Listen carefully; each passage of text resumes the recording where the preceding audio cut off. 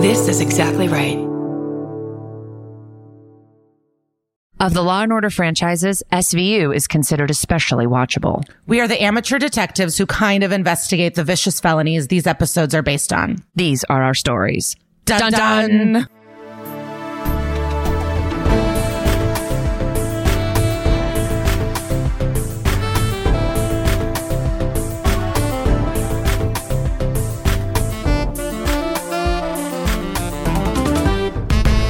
Hello and welcome to That's Messed Up, an SVU podcast. I'm Kara Clank. And I'm Lisa Traeger, and we are so excited to be talking SVU, sadly crimes, and then also celeb guests.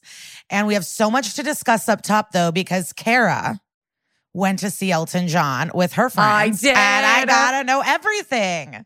Oh, it was so good. It was so good. It's just like a bucket list person I've always wanted to go see. And I really wanted to see him when he was with Billy Joel in the city when I lived there, and I never got around to it. Or I remember like asking Jared and he was like, no thanks. And I was like doubting our relationship because I was like, who would say no thanks to going to that concert? But he's weird. Anyway, I had the best time. I went with 3 of my girls from college. We just had a blast. Like it was at the stadium where the Padres play. So it was very big. They do like piano cam on him a lot, where all you see are like bedazzled sleeves and then pianos, like him banging on the keys. But it's just hit after hit. I mean, I think he sang maybe 2 songs that I didn't know super well, but like everything else is just like the hits. And he has no opening act. He goes on at 8:00. They're like, don't be late. He went on at like 8:05. I mean, truly. And just starts and puts on a great show. Do they? What time does it say on the ticket? And does it say don't be late? There's no opener. Come at 8, because usually people are late to concerts. Like I wonder if people just know. It says doors at 6. Oh, doors at 6. Doors at 6. Be in your seat by 8. Elton starts on time, and there is no opener. Okay, cool. Yeah, Gaga didn't have an opener. I remember Madonna didn't have an opener.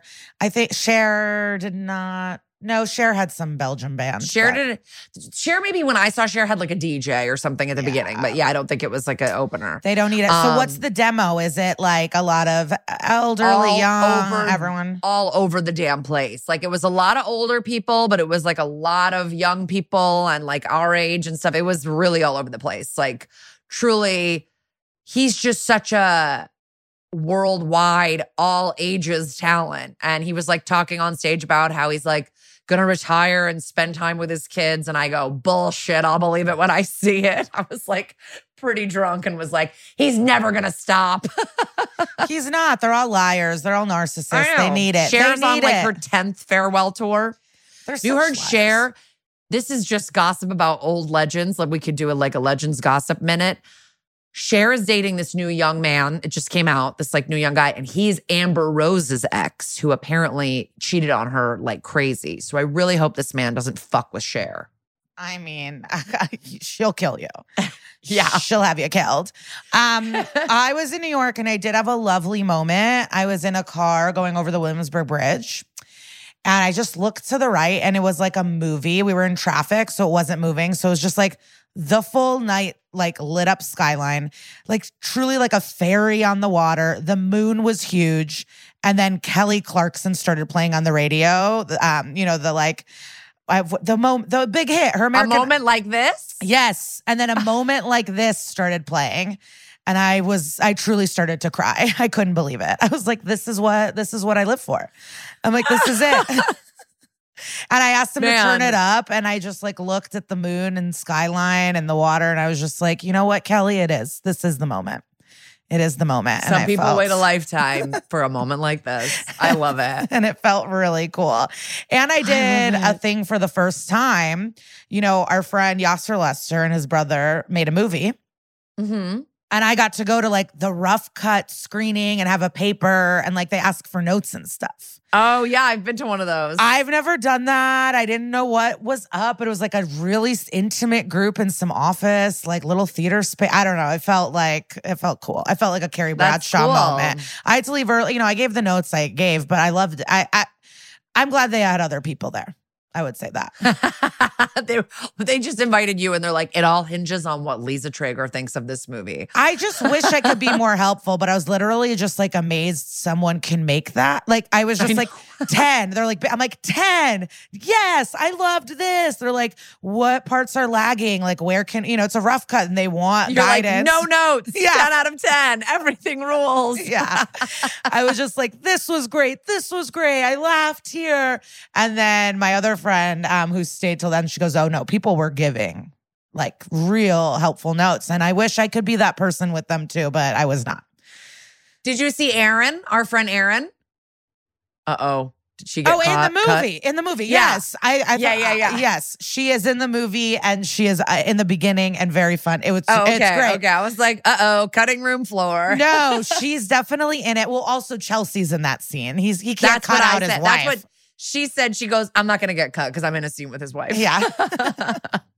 But it was really good. I don't even know how much I can chat since it's such rough abs. But just impressive. The skills people have. And it takes, years because, it was just an impressive, cool moment, I feel.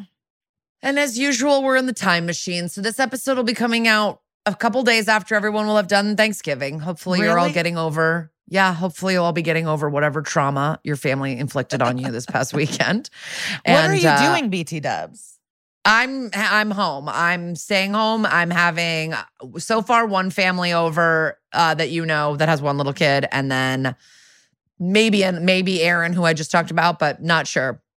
And you're not cooking, I assume. So what are we doing? No. The other mom is a good cook. Like she's gonna do a roast turkey because like I don't even eat meat. My kids don't eat meat. Erin doesn't either.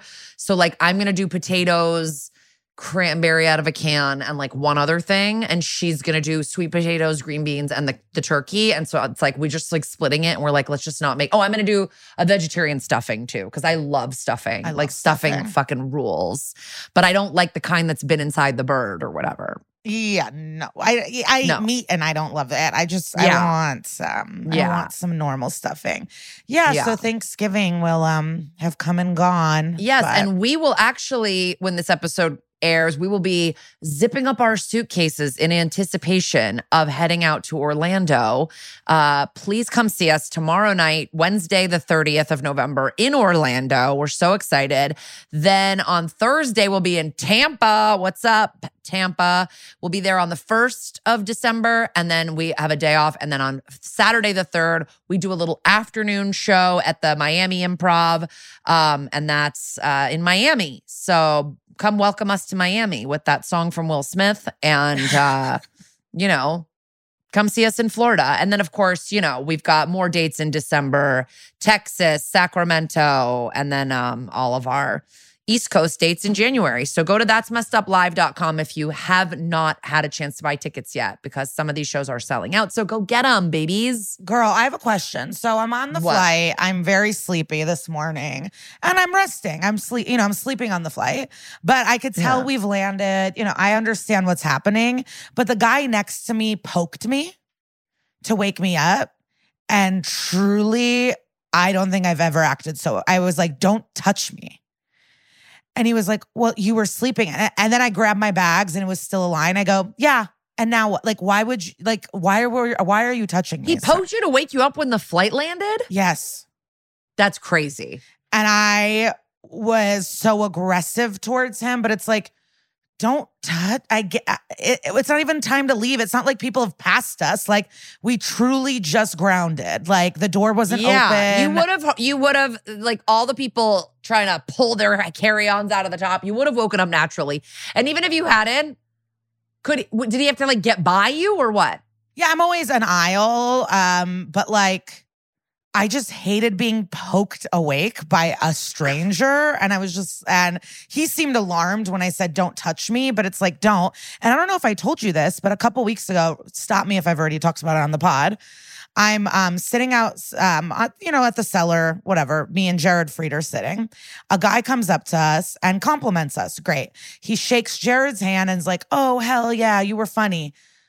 Comes to me, I'm sitting, hugs me, kisses my neck. What? Goes, you were great. Kisses my neck like twice. And I wish I treated him like I treated this poke guy. And I wish in this moment I went like, what are you doing? But I was kind of alarmed. And then he walked away and I go, Jared, he just kissed my neck. And he goes, wait, I thought you knew him. I assumed the way he hugged you, I thought you knew him. I go, I did not know him. How you crazy. You can't kiss anyone's neck that's not a sexual. That like a neck kissing is purely sexual. There is no platonic neck kissing. I wish I did something and got him banned or something. I just did not act fast enough. And then I just looked at him and I go, you don't even have to worry about it. I'm like, no guy would ever do this to you. Like no one would grab you and just kiss your neck like that. So twisted. I mean, famously, a big comedy booker of a festival kissed my hand on 2 different occasions. That is nothing compared to your neck. Neck is not okay. Neck is like, not I am okay. blown away. And no, you have not mentioned this on the pod because I would fucking remember it.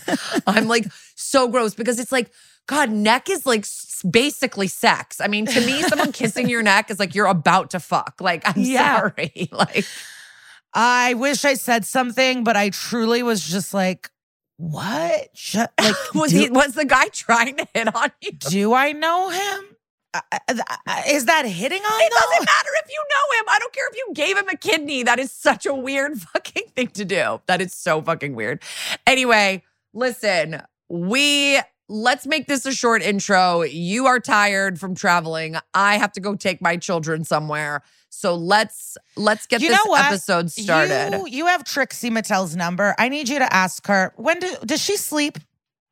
I need to know. I need to know when she's sleeping. I need to know how she's functioning. Because of the constant travel? She's busier than me. Is she sleeping? I want to know what she's up to. Great question. So if you can please find that out for me, that would be great. I'll do my best. And I just wanted to remind you guys about our awesome existing and new merch in our merch store that you can find at exactlyrightmedia.com/shop. It is the holiday season, baby. So go out and get some of our cute ass merch. We've got an adorable hot pink tank top, a zip up hoodie, and then we just added this super cute, that's messed up, pullover sweatshirt that's purple, like classic purple that we talk about all the time on the show, and a super fun beanie. And we're adding new items as well. So keep checking back there. And I just wanted to let you guys know to order ASAP if you want stuff in time for Christmas, because December 8th is the last day to order with standard shipping for delivery by 12/23. So we want to make sure you guys get your shit in time. So yeah, go to the link in our bio on our Instagram that has all of our stuff, or exactlyrightmedia.com/shop. And you can head to the TMU page and check out all of our stuff. All right, guys, don't go anywhere because we have a hot episode for you. Very requested. All right. Secrets Exhumed. Highly requested, I would say. Highly requested. So requested, you guys. We've been working on it. And we got it, baby. Season 14, episode 14. You know I love that. I love a little numbers game. And we open up in the squad room. Olivia's packing up a box and Finn is walking behind her with a box. And he's just like, I don't want to move. And Benson's like, it's 6 feet. Like, could you just shut the fuck up? And Cragen's like, new year, new me. I want to shake things up. You guys are getting too complacent. But Finn just likes his old desk. And that's that. And Amaro's like, oh, do you need a grief counselor? I love a joke. I love a joke. And usually he's just sad at, about his wife or shooting an unarmed kid. But here, a joke. So that's great. Yeah, you don't get that much chuckle out of old Nick Amaro. And then Finn's like, yeah, easy. You don't have to move your desk. Like, don't fucking do that. And then Munch walks in and he's like, so I'm leaving for a few months and you guys are rearranging the furniture? What's going on? And then Cragen's like, oh, looky here, the guy who left us for Cold Case. So this was like the in-between years of Munch where he was like in and out, or did he leave and come back? I tried to look at the dates on IMDb and I was like, I don't have time for this. Yeah, I wonder if he was just like, I want to be in Paris for half the year. So can I just like go to a different unit? But I like still come back to shoot episodes here and there. I wonder if he works or he's truly Munch vibes where he's just like, I will never work again. Thanks for my residuals and I live cheaply. I mean, I don't even know if it has to be that cheap. These people must make a ton off residuals. It's playing constantly. and their main characters. And they have the good deals. Yeah, I'm sure the new people don't have like the amazing deals like everyone else. So Munch has some good news though, kind of. But yeah, good. So Cold Case, there was a hit on an unsolved rape murder from 1987, the year I was born. And he hands the file over to Amaro. And Rollins is here too. It's a full house. I'm obsessed with this episode. So, and then for 1987, Rollins goes, that's not cold, that's frigid. Does that count as a joke? I don't know. For Rollins. And so then it's Brian Traymore, 52, and he was picked up in Miami on a cocaine possession. They took way too long to process the DNA. He's actually already served his 3 months and is being released in Florida tomorrow. So Cragen's going to start some extradition papers, and then Benson and Amaro book the next flight to Miami. And Finn's like, I can go to Miami. And the cat. It's so funny. He goes, Captain, I really got a feel for the scene down there. Like, he's like, come on, send me. But he's making him stay with Rollins, his bestie, to work. And so now we're in Miami. It's bright, baby. And I wonder if this is where Dexter Morgan worked. Like, I wonder if they hung out. I do not think they went on location to Miami. I think they went and turned the lights on somewhere in Chelsea Piers. And now that's what this is.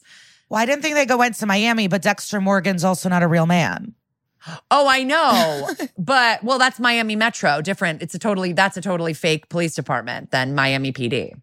Oh, so they would not be crossing paths. Yeah, they wouldn't be crossing paths. This isn't a Family Guy Simpsons crossover episode. I was like, Kara, I know they didn't go to Miami.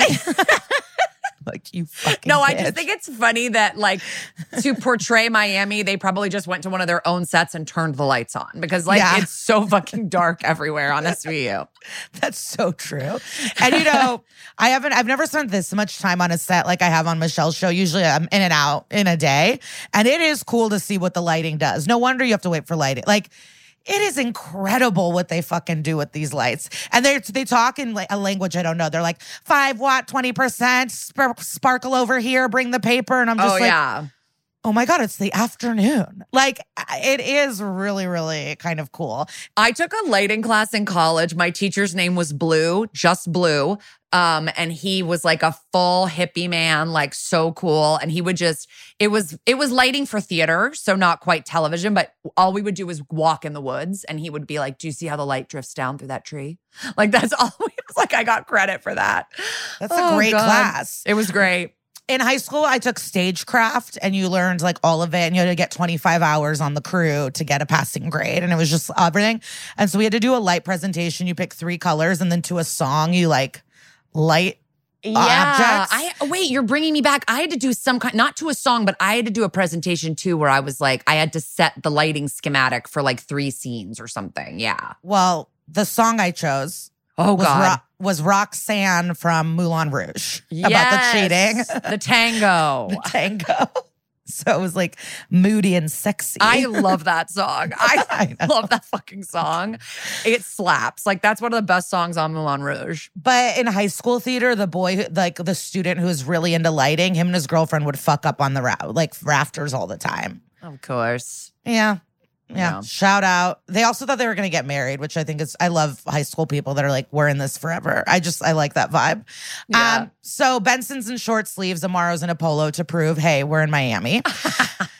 And all of a sudden she hates it. She's like, ugh, I hate it. And Amaro's like, the sun, the coffee, the people. And she goes, the heat, the bugs. And he's like, a Cuban sandwich. And she goes, I hated it. And it's like, you're always trying to go on vacation. Like, you love the Bahamas. And then he says it. He's like, well, you never complain about the Bahamas. And it's like, why does she hate Miami and not the Bahamas? Is it that different? She does love the fucking Bahamas. I think also coming to Miami for work where you like have to wear dark jeans and like a button up like blouse. Maybe that's like more annoying.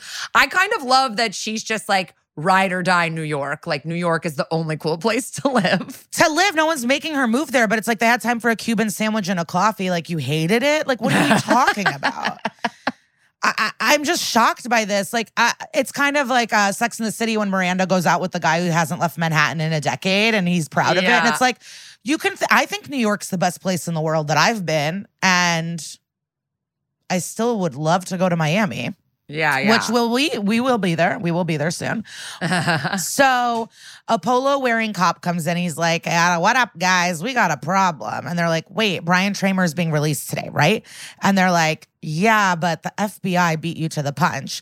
And they're so confused. We walk over, get me a drum roll. It's Agent Dana Lewis, AKA Star, AKA Marcia Gay Harden, friend of the podcast, our first Oscar winner on the show, a Drag Race fan. And we're happy to see her here on her third appearance on SVU as the same character. I just gave you a moment if you wanted to say something, but I will continue. I'm just like still so baffled she did our podcast. I'm so excited. It like just makes me so happy that she did it. Like, and right off the bat, we were nobody. We were nobody. Yeah, we came out swinging. She trusted us. Yeah. Kate Burr, yeah, we really came out swinging. So she has a side part gelled low bun. And they high five. There's some handshakes. Amaro asks what the FBI is interested in with this case. And she answers that he's actually a prime suspect for 3 other rape murders and that it's a serial. Sacramento, Philly, Washington, and 2 in New York. Amaro fights for the case. And he's like, these aren't even federal charges. We want this. And it's like, who cares? Go swim in a pool. Have a cocktail. Try to fuck Benson. Like, live your life. Cheat on your wife. So she suggests working together on this, and Benson warns Nick she doesn't actually mean it's a question. And then there's a buzzer, and Harold Perrineau rolls in. He's in a wheelchair, and he's very well known for another wheelchair part, which is kind of wild because he's a walking man, I think. Yes. But in Oz, he's in a wheelchair the whole time, and he's the main narrator of Oz. Oh, like he is. Yeah, he's like, he does little poem riddles. So he's in this wheelchair in a glass box in the middle of like this prison, and he'll be like, riddle me this, riddle me that, and like he'll do a little, and then the episode starts, and then something dramatic will happen, and he'll be like, don't you remember my riddle? So yeah, that's like what he is in Oz. I know him from many things. He's very prolific, but I love him from Claws. He plays Niecy Nash's brother on Claws, and he's like, I don't know if they specifically say if he's like neurodiverse or on the autism spectrum or what, but that's who he plays. I don't know if that's maybe, I'm sure people will write and tell me, but like, I don't know if that's maybe controversial now that you would want to have somebody who's actually neurodiverse play that part. But I thought he gave it like, he didn't play it like a cartoon character, and that show is so cartoony. Like he played it really real, and I really like loved his portrayal. I thought he was great. Good. Yeah, I heard nothing. Yeah. I gotta watch Claws. Yeah. It's off the fucking walls. It's so good. So Amaro, Benson, and Lewis are all surprised he's in a wheelchair, and they let him know that, we have a warrant for your arrest, and he's obviously sad about it. What an emotional roller coaster. He just wanted to do a little bit of coke, and now he's caught for like decades old crimes. And they fill him in that it's rape and murder, and it's finally caught up to you. And he's super confused and looking at the court papers, and Lewis grabs the chair and starts pushing him off as the credits start to roll. Now we open back up on a corkboard in the squad room. He was paralyzed from the waist down in a bus accident in April 1988, 3 months after his last suspected attack. Finn asks if we're sure he's guilty of all 5, and Dana's like, yeah, it's the same pattern. All women rapes, tied up, strangled with athletic tape. He wore latex gloves and stuffed them in the women's mouths. He was an assistant equipment manager for the Atlanta Barons baseball team between 86 and 88, and away game schedule puts him in every single city at the time of these murders. Rollins then asks like how they got so lucky with the DNA, since back in the day they didn't always collect that stuff. So it's Munch's time to shine, and he has all the answers. So it came from a cold case in Sacramento, and then the New York ran the DNA from the rape kits 10 years ago, but there were no hits until Brian got caught up and arrested with this cocaine charge in Miami. And they assume like he hasn't been committing crimes all this time just because he's in the chair, and he would have been like out there raping if he could. Teresa Gray is the Sacramento victim, and Gina Mantos the first New York victim. And then Dana Lewis says they're reaching out to other cities to expedite. And Craig is like, let's get a confession. And we're lucky he waived his right to counsel. And Benson wants in there with Nick. And Cragen's going to allow Dana Lewis to watch. Rollins gets a ping on her phone and is like, hold up, we got a break. Is Gina's former roommate. They found her. So we go to Williamsburg Hospital, and our girl is a medical professional. Everyone's in winter wear, and Rollins has like expert scarf tying around her neck. She gives us the goods that her friend Gina was a slut and she liked the players more than the sport, but was always at sporting events trying to smash. And she wanted to meet Michael Jordan. And they ask if she can help ID a suspect. And she's like, that was so long ago. And they're like, please. And she's like, okay. So she goes through the photos on an iPad. And when it gets to Harold, she goes, maybe. Okay, he looked right past me. I remember him. Sports bar a couple months before the girl was killed. And can I just stop for a second?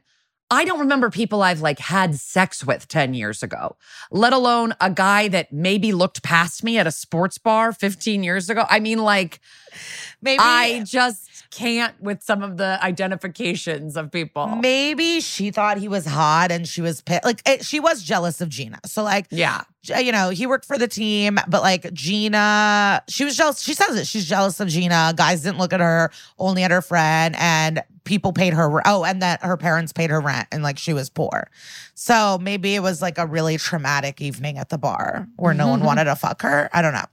So then she walked in and found her, and it was horrible. And all of a sudden, or was she happy? We don't know. So the photo, I guess not, but she learned a lesson that day.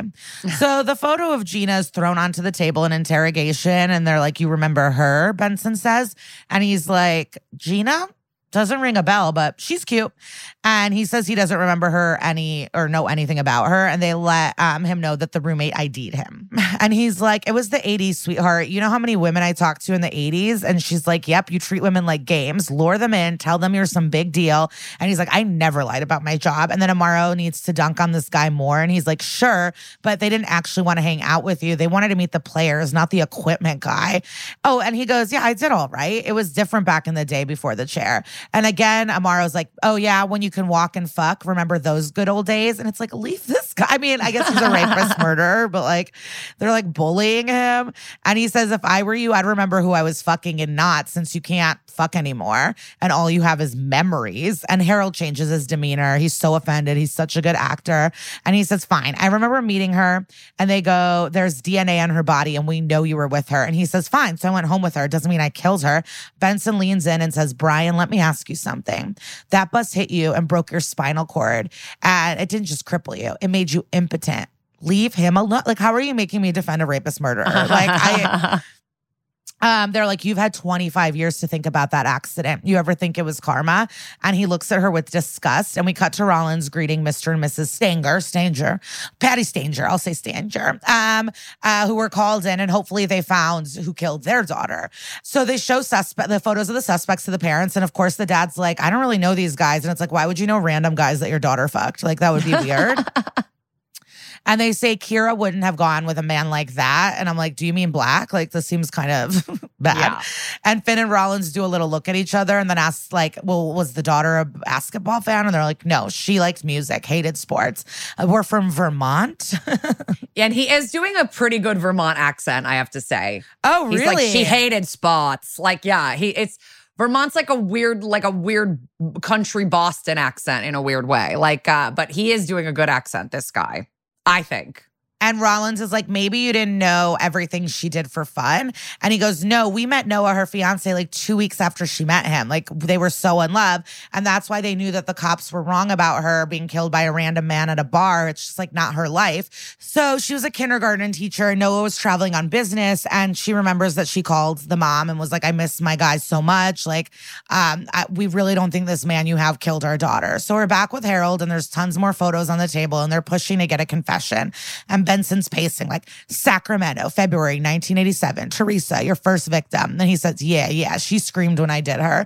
And Amaro continues, victim 2, Philly, Marlene. He says, yes, Washington, Diane. Yeah, she just laid there. 4, this Gina. This is kind of weird too that we just jump into this scene where he's fully confessing now. Yeah, we gotta assume a couple hours 2 minutes ago, he was like, what do you mean? Just because I had sex with her doesn't mean I killed her. And now he's like, yep, did her. Maybe the bullying about him being impotent helped. I don't know. So then, Gina, she was nuts. Yeah, whatever. Yeah, I did them all. What can I say? And then they're like, number 5, Kira, New York. And he goes, no, I never met her. And they seem stumped.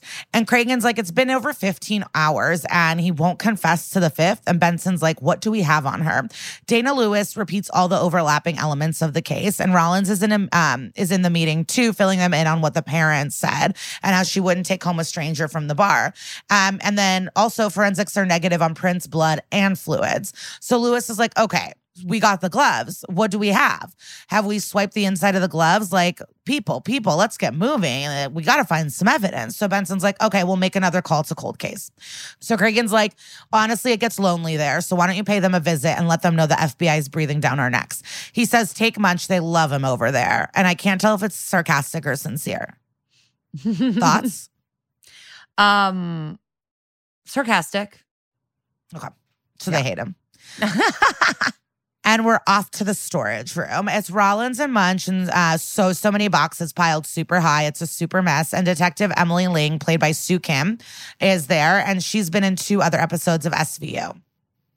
Video Killed the Radio Star and Manhattan Vigil. And she's walking them through all the boxes and I feel like she seems annoyed. And then the log says there should be latex gloves, athletic tape, and fingernail clippings from the Vic. She gets the box down. Someone got there ahead of them 10 years ago. They were checked out by a Detective O'Reilly and there should be another box too. And then it pulls back to all the boxes and it's like, fuck. Like, the second box can be our ticket to the evidence, but there's so many boxes. What do we do? So now we're back in interrogation and they keep just like, number 5, Kira, New York. You did it. And he says, no, she's not even my type. Red hair. Yuck. I didn't do her. And they're like, we can prove it. We have your DNA.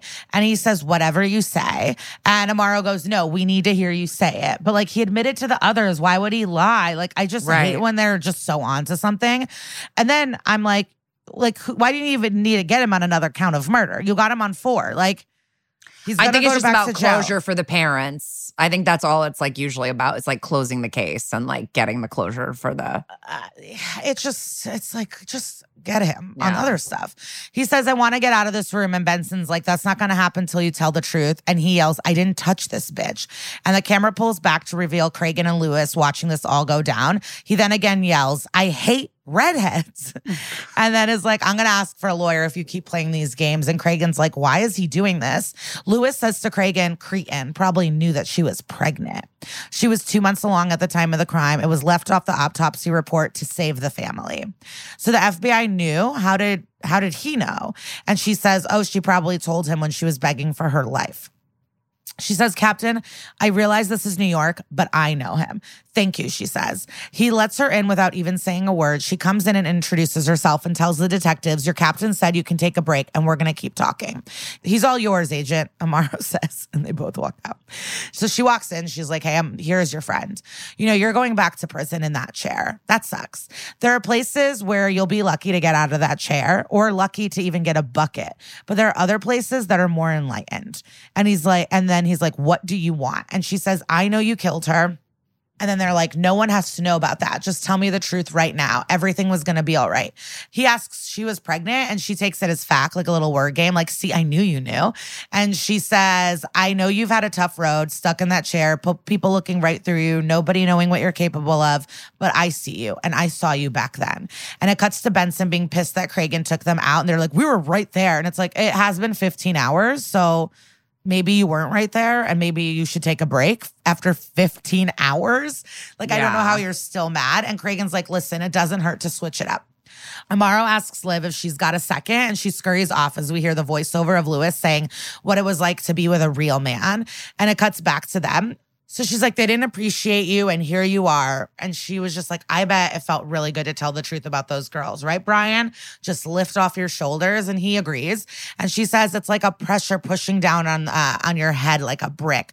She's like, let it go. She's like, I think the man who did this is not the man you are today, but you have to own up to it to move on. I want you to have peace. Brian, don't you want that too? Peace? And he says, yes. Well, take another look, she says, and see if you remember her. And she says, so pretty. pretty, so young, those eyes. And we see all the photos on the desk, and the crime scene pics are very vivid and scary. And she says, do you remember? Harold looks super sad and says, I remember. Amaro's filling Benson in on Rollins' evidence box escapades. And the detective who checked the boxes out was unrelated to the case and doesn't remember anything. And then she says, cold case, more like lost case. Okay, Carrie Bradshaw.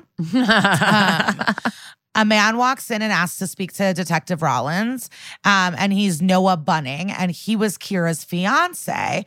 Her parents called, and so he flew in from Seattle quickly. And Dana Lewis comes out into the squad room excited and gloating, and the man Noah goes, Dana? And he recognizes her, but is also confused. They hug. She tells Noah, I think we finally got him.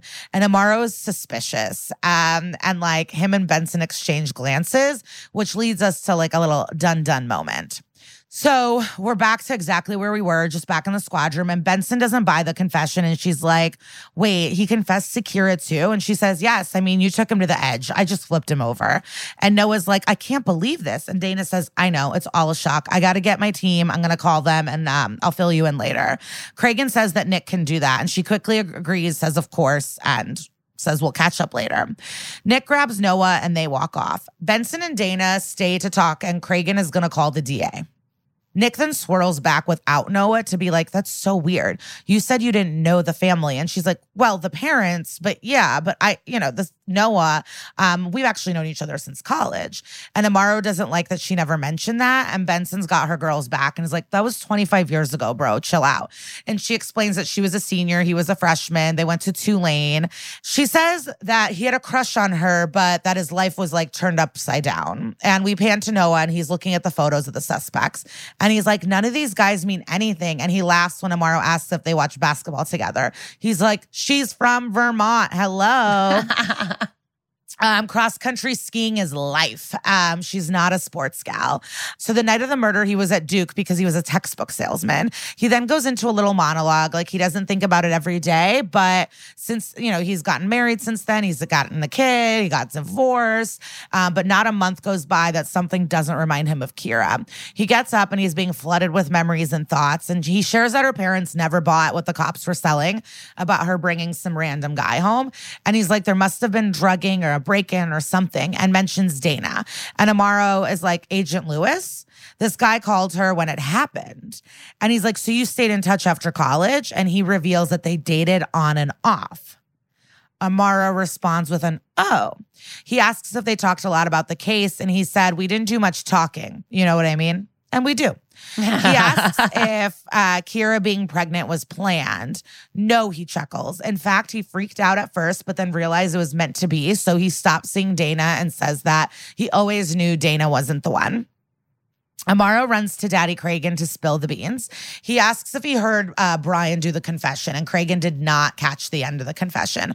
Amaro starts spiraling, and it's like, it doesn't match up, boss. And Benson walks in behind into the office.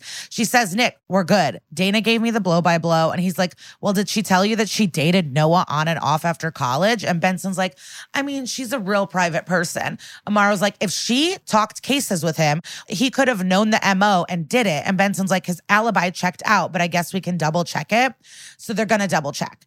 So then they're like, why don't we find the OG detective to the case and ask like some more questions to him? And so then they ask, so when Lewis broke into the interrogation, was that your idea or his? And it was hers. And she was obsessed with Brian. And Benson's like, if you think Noah's punk ass tricked her, there's not a chance. And they're like, well, maybe she's protecting this dork. They did date. And Finn and Rollins go talk to the detective from that night. His name's Jerome Howard, and he's played by Roscoe Orman, who was on Sesame Street for 422 episodes as Gordon. Wild. Yeah. Wild. A legend. A children's developmental legend. And he has a fun pattern sweater on that I'm obsessed with. And he says that she was a genuine victim. And I do hate that phrasing. But he said not a drop of liquor in the house. And it's like, so if you have a bottle of vodka in the freezer, you're not a real victim. It's like, yeah. I hate police culture. But Kira was a teacher. The fiance's airtight alibi, it was receipts, airplane tickets, phone records. And after interviewing him, there was like no way. His heart was super broken. Rollins is like, was the FBI there? And he's like, ugh, yeah, they had some young girl profiler. And she acted like it was her crime scene. And and that we were just the hired help. And Finn asks if she had mentioned she knew the fiance. And he says, nope, she was all business. You know what I'm thinking about? Like the FBI is always like, oh, the FBI, won't they work together? But I'm sure the FBI thinks that the police are stupid. Like we all think the police are stupid. Like it totally makes sense. Like I've been so mad at the FBI being territorial and stuff, but it's like, yeah, they don't respect you.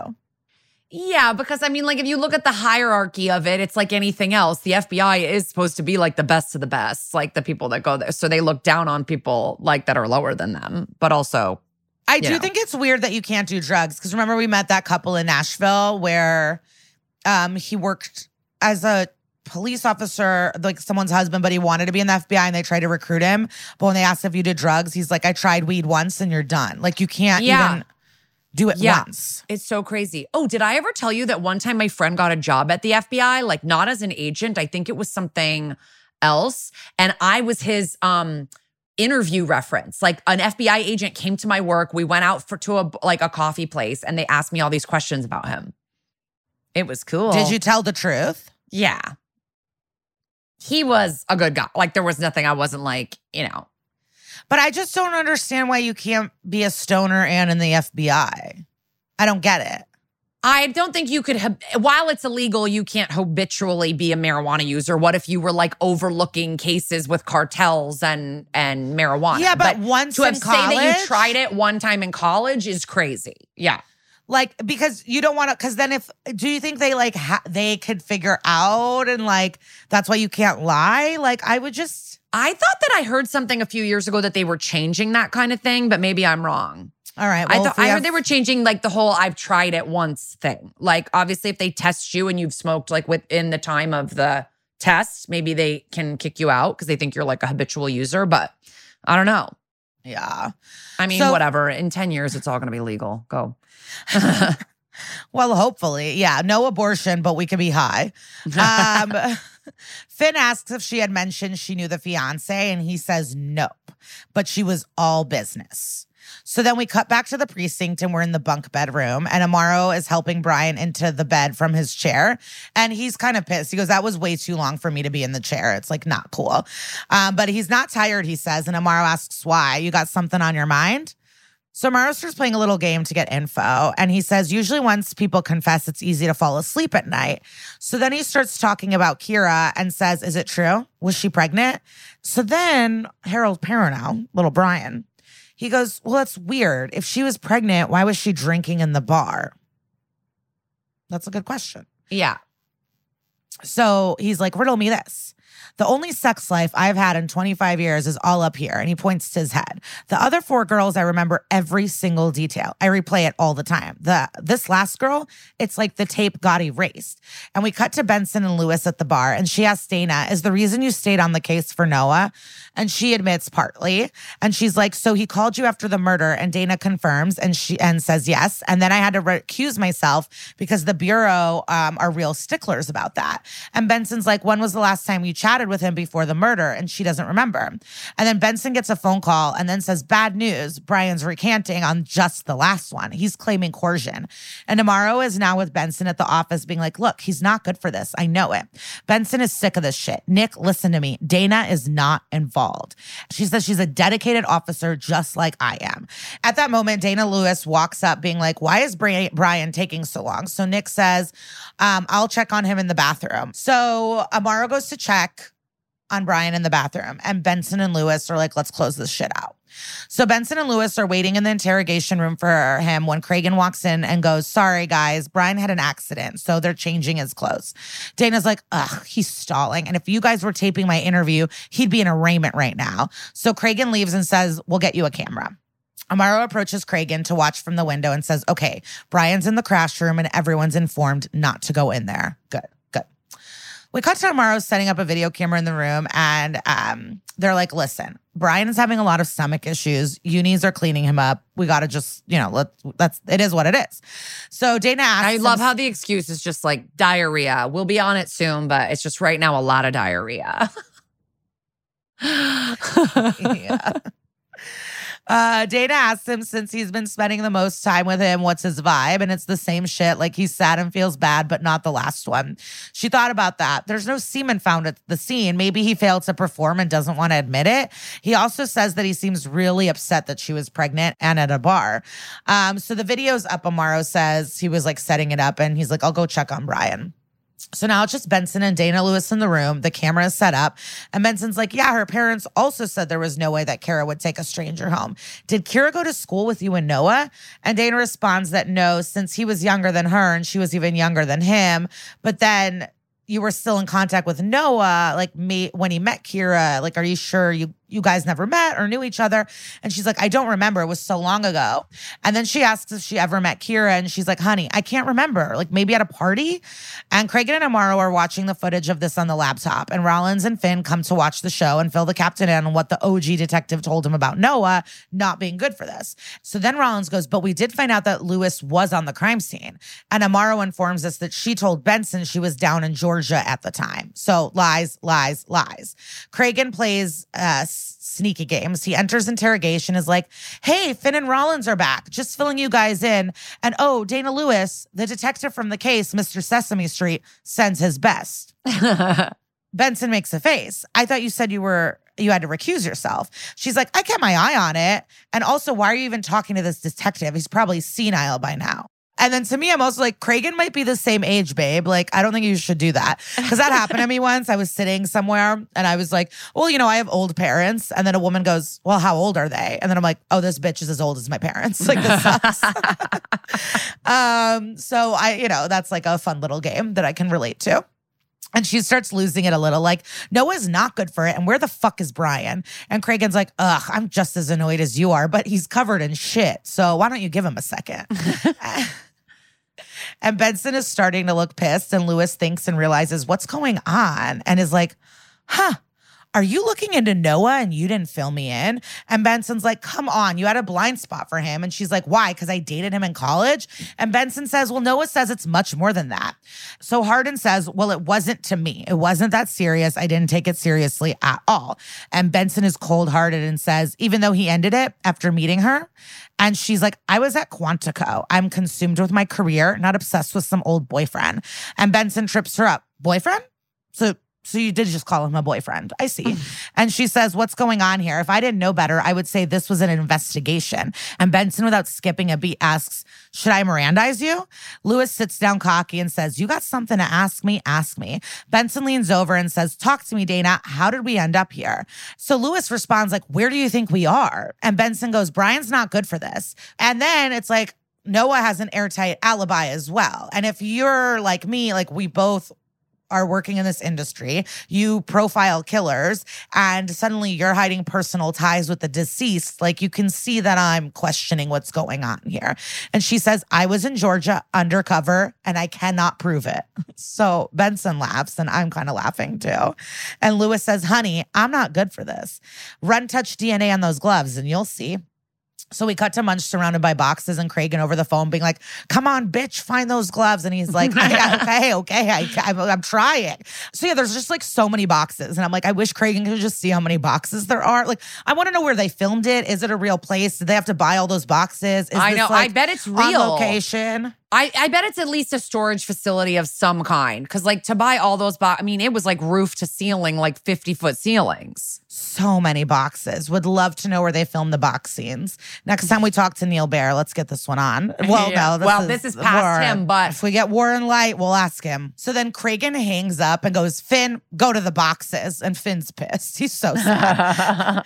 So he walks off while Rollins and Amar, he's like, he can't go to Miami and now he has to go to the box room. He's like, now I got to go hang out with Munch. He's going to try to convince me to buy a bar with him again. Like, fuck. So when Finn leaves sad, then Rollins and Amaro are still in Cragen's office when Rollins suggests following through with the latex gloves and using that since she mentioned them. So Rollins comes in and whispers to Benson and Lewis laughs like, bitch, stop whispering. Just tell me what the break in the case is. Rollins comes in and says, you have a problem here. The forensic evidence you talked about is gone. but you know that, don't you? And then Lewis laughs and asks if everyone here is this paranoid. And Rollins continues, we caught a break though. The detective who checked out the evidence didn't realize that there were 2 boxes and he only took one. So Dana Lewis, yay, we found a box. How exciting. And then Dana's like, yeah, way to go. Good. Like she's acting so pumped that the boxes are found. She's incredible. She's thinking on her toes and she is Star. Do you remember Star's last name? No, I just want to say Star Jones, but no, I don't. Star. I don't either. So, because she pled the fifth, like on the. It's so funny when I hear plead the fifth. I think about Bravo and Andy Cohen more than I think about the court of law. So Star Morrison. Star Morrison. Thank you for looking that up. So then it's like, so did you check the gloves he stuffed in her mouth? And Rollins says, no, they weren't in the box, but you know what was? Kira's fingernail clippings, and there was blood on them. Benson says, we're going to run the DNA. And Lewis asks, you are? Well, I mean, my DNA might be there. Okay, you're guilty. Like, what? So she says her DNA might be there because I was at the crime scene in the morgue, and cross-contamination is the bane of forensics across the country. But it's like you gave yourself up. This is an FBI like mistake. Like you could admit that later. Like once they find out, you can be like, wait, what? What are you talking about? But to preempt that your shit's gonna be there, that's like a guilty person. And then she goes, and all of these bluffs, you guys, I wrote the book on them. The problem is they don't work on someone who isn't guilty. Noah comes to talk to Amaro, and he doesn't get why he's back there, but he's willing to help. So Amaro goes, you told me that Dana wasn't the one. Did you tell her that? Did Dana know you felt that way? And he says, I don't know. I mean, yes. Yeah, I'm sure she did. Like, there wasn't really a breakup. I was traveling a lot. So Amaro's like, oh, so you just like faded away and she had feelings for you? Did she ever talk about wanting more, getting married, starting a family? And he responds, yeah, I told her I wasn't ready. Amaro pushes, so how long after did you tell her you were going to marry Kira? A few months. And when he told her, she lost it and wouldn't stop shaking. And finally, he gets it. He asks, so you're telling me it wasn't a stranger? And he's like, so it was more than just a break-in, wasn't it? So we cut back to Lewis and Benson's playing her like, I'm sure there was a super good reason for anything that you had to do. And she's like, you've used every tool here. And if I've had anything to confess, I would just do it so you felt better about yourself. Amaro runs into the room and Lewis is like, oh, wow, cavalry is here to help you. And Amaro is like, we have everything, but we don't have motive. And she's playing like she's excited to hear what the motive is. And he starts like, well, I knew you were upset when Noah told you he was engaged to Kira, you know, in that motel room after you let him fuck you. And she laughs and is like, ouch, playing hardball. Okay, you think I'm jealous of some kindergarten teacher, a small life in a small world? And she asks them if they really think she would sacrifice her career and life for that speck. And Amaro's like, speck? Really? You know, everyone still talks about how beautiful she was and how young, and she stole your future. And she quickly says, my future was at the bureau. And Amaro with the bomb says, well, that's not what you told Noah when he got you pregnant. She slams her paper cup coffee on the table and stares up at him. That was private and he had no right to tell you. But he continues to talk like that. And he's like, he told you he didn't want a family. And then you had an abortion. And she's like, that was my idea? Like she didn't want to do the abortion. And Benson adds, oh, so Noah asked you to. And she pretends like she doesn't remember, but you just said it wasn't your idea. So like, just, you know, who strapped you down, bitch? So then Benson's like, this is something that affected you. And she's like, I'll get over it. I get over stuff all the time. I've been raped. I've been shot. I'm chill. And Amaro's like, but you were seeing him for like 6 or 7 years. You loved him. And she said, not after he lied to me. And Benson asks, well, then when did he tell you about Kira? And again, she claims not to remember, but Amaro knows. And it was 2 months, if that. And Lewis glares at him. And Benson plays the empathy game like, damn, girl, that stinks. No wonder you blocked it out. Hurt, betrayal, asks you to get an abortion and then leaves you for her.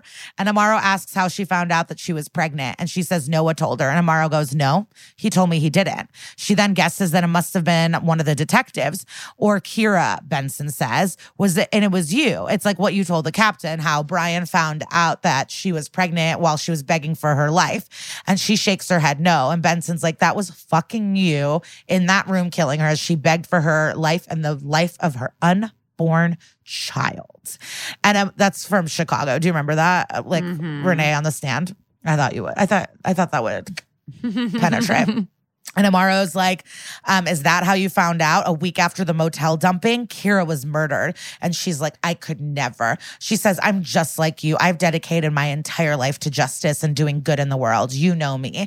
And Benson responds, I do. And she's one of the best, Nick. But she can't help wondering if all that sacrifice is to make amends and make up for that one mistake. And she's like, please don't say that, Olivia, please. And Benson continues on, no wonder you spent so much time undercover because you were running away from yourself, Dana, from what you had done. It must have been so hard to keep that horrible secret locked up inside you. It's time now. You gotta let it go. And she's like, I know you. You did not plan on doing this. And she's starting to cry. Her hand is on her chest.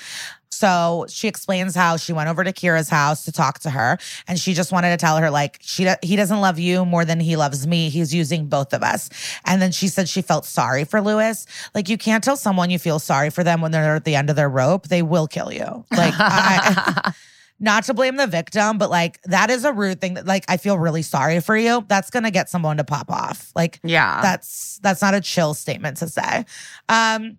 So she said she felt sorry for Lewis, but they were meant to be together. And then Kira confessed to Dana that she was pregnant and that once she told Noah that she was pregnant, he got down on his knees and asked her to marry him. And he looked so happy and she clenches her fists. And so that's how she found out. She doesn't even know what happened next. There was a body and she looked so pretty, but so much blood. And I like that she looked hot even after murder. And she remembers looking at her being like, ugh, I bet nothing has ever gone wrong in her whole life. And that sucks. And Amaro's like, but she was gone. And you needed to protect yourself. So you staged the crime scene. She's like, I guess I did. I don't really remember. I was so familiar with Brian's like patterns. I was on autopilot. I'm sorry, Olivia. I'm sorry. And Benson whispers, I know. And then Cragen opens the door to arrest Dana Lewis for the murder of Kira Stanger. And she wipes away her tears and snot from her nose and says, I understand. It's time. 25 years. And she gets up slowly and says, okay, I understand. Amaro cuffs her. She gets walked away and Benson is pissed. And it ends on Benson's pissed off face. Yeah, because Benson was like, this is another one of me. This is like someone like me who's given it all up for the job and like does and has like a pure heart. And then it's like, nah, you're the only good person. Well, yeah, because that happened to her season 9 with Signature as well with Erica Christensen. Like that really touched her too, because it's like, oh, we're girl cops doing it for ourselves. Yeah. And then it's like she ended up being a Looney Tune too. Also, like, I wonder if Dana Lewis in this moment felt the like relief of a confession that she was telling Brian. Usually people feel after they confess. Like, yeah, the brick. I feel like that was like a foreshadowing about the brick and like the weight that. Well, no, I was also going to say, like, she's married, she has kids. Like, it sucks. Yeah. Don't you also think it's weird that they didn't cast like just a smidge of a hotter guy to play Noah? Like, he's such a dork. And he had this badass pre-FBI woman, and then he has this beautiful kindergarten teacher. I'm like, let's get a little bit of a hotter guy. I'm just being lookist right now because I thought Noah was kind of schlubby. But maybe Noah was hotter in his 20s. Sure. Well, let me get into the real case because it's a wild one, and I don't know if you know anything about it. Do you remember Hot or Not? Yeah. I do. Maybe we should play that with Noah on our Instagram. Hot or Not. And we'll just humiliate the actor. Listen, do you know anything about this case? No, except yes, because people keep writing us obsessed and they want more and more. And you've been dying to do this crime for forever. So I've heard rumblings, but I'm ready to be educated. Okay. We will be right back after these messages.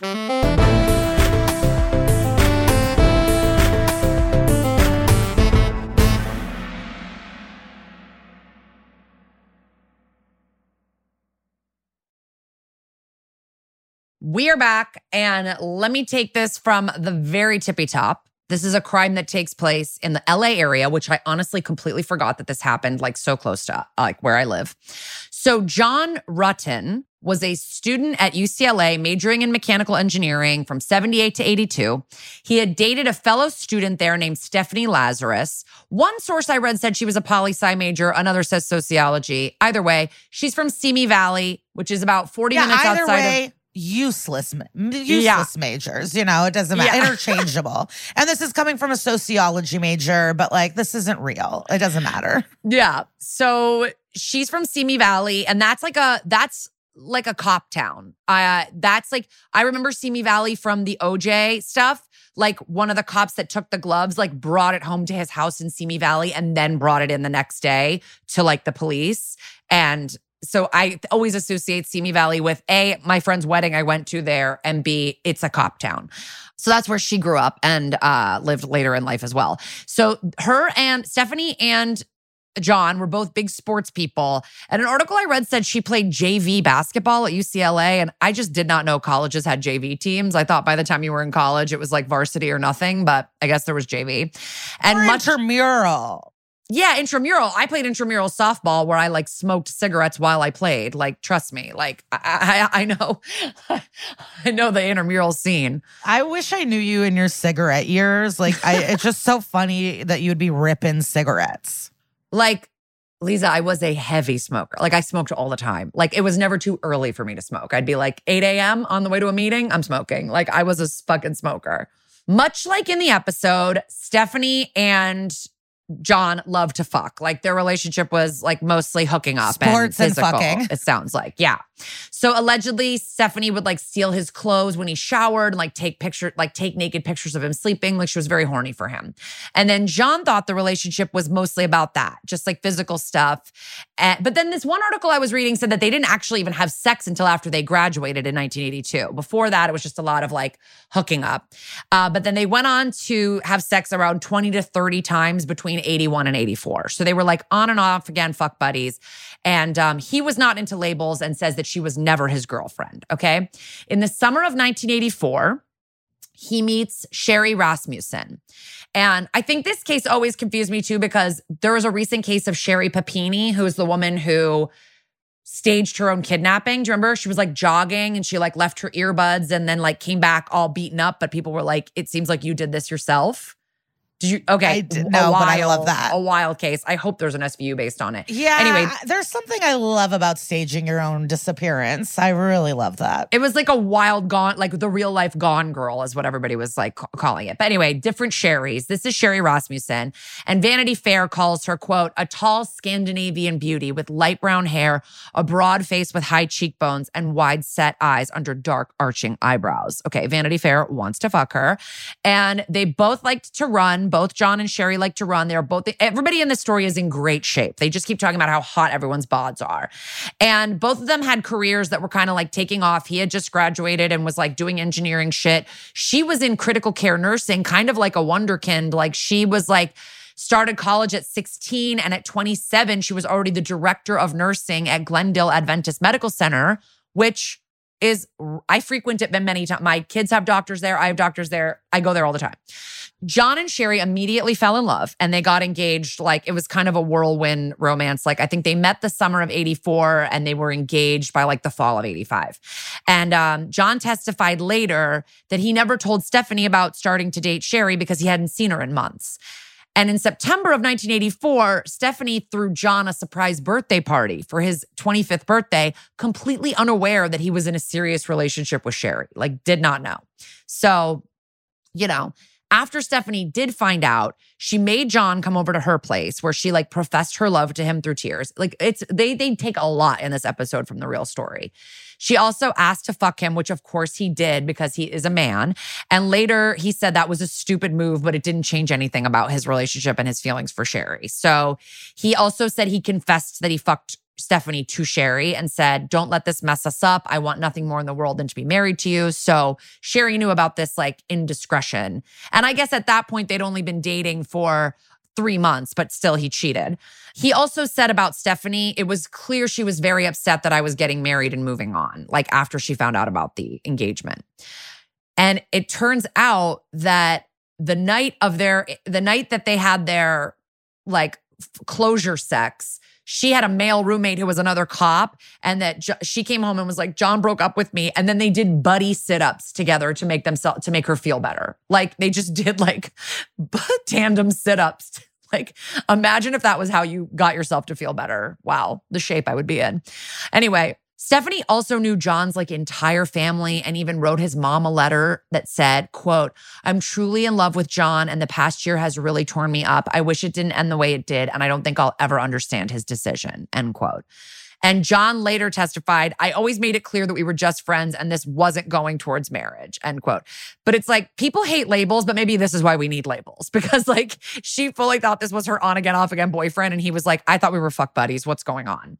So anyway, some people thought that Stephanie was kind of trying to insert herself into John and Sherry's relationships a little bit, like third wheel style. Like there was this incident that's written up in a couple places where Stephanie brought her water skis over to John and Sherry's apartment so that John could wax them for her. And Stephanie like was looking all hot in workout clothes when she did it. So John agreed to wax the skis and Sherry got pissed at him rightfully and was like, "What's going on? Like, why is she stopping by here for you to do shit for her?" And he insisted like, "Don't worry, like we're totally donezo. This is not anything. Like I'm just doing her this favor. Like you have nothing to worry about." And then Stephanie came by days later to get the skis and John was not there and she was in her uniform and armed, which like could be perceived as trying to intimidate this like new girlfriend, right? So Sherry like was begging John to tell Stephanie to stop coming by and Sherry was like confessing a lot of stuff to her father. Like, according to Sherry's father, Nels, Stephanie at one point visited Sherry at work, like stormed into her office I read in another article, in tight short shorts and a tube top. And I love that. If you're going to be a psycho and you're going to come in and tell some woman to like stay away from your man, you got to be in shorty shorts and a tube top and looking hot. So, and she basically was like telling her, "It's not done between me and John. And essentially, if I can't have John, no one else can." Like, very yikes. And so Sherry told her dad she thought Stephanie was stalking her, but that she said, "I'll handle it. Like, I'll figure it out." So Sherry and John did end up getting married in November of 1985. 3 months later, February 24th, 1986, Sherry and John are living in a condo in Van Nuys, which is it's part of LA. It's just north of, it's like in the valley, just north of like the rest of LA. And Sherry was supposed to go give a talk at work that day. And it was like a motivational speech. And she didn't really think that those worked. And so she was like, "I'm not really feeling this," and was telling John, "I might call in sick." At 9:45 in the morning, a neighbor noticed that their garage door was open and there was no car in it. And throughout the day, like later in the morning and then throughout the day, John was calling the house but not getting an answer from Sherry. Her sister was calling the house and not getting an answer. And at noon that day, two men who were thought to be gardeners or like workmen in the neighborhood gave neighbors a purse that they found, which did turn out to be Sherry's. And around 12:30 p.m., a maid in another apartment in the condo said she heard two people fighting and something falling. So that evening, when John returns home from work, he finds his garage door open and there's broken glass in the driveway. Also, the BMW he had bought Sherry as an engagement gift, was missing.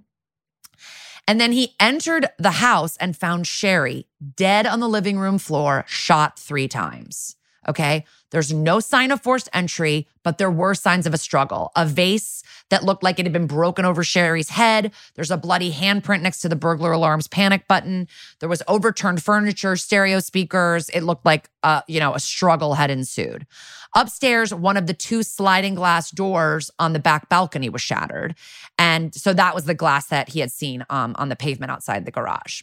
So it also looked like at one point the killer had maybe tried to tie Sherry up, and she had defensive wounds and a bruise on her face that like implied she might have been pistol whipped with the gun.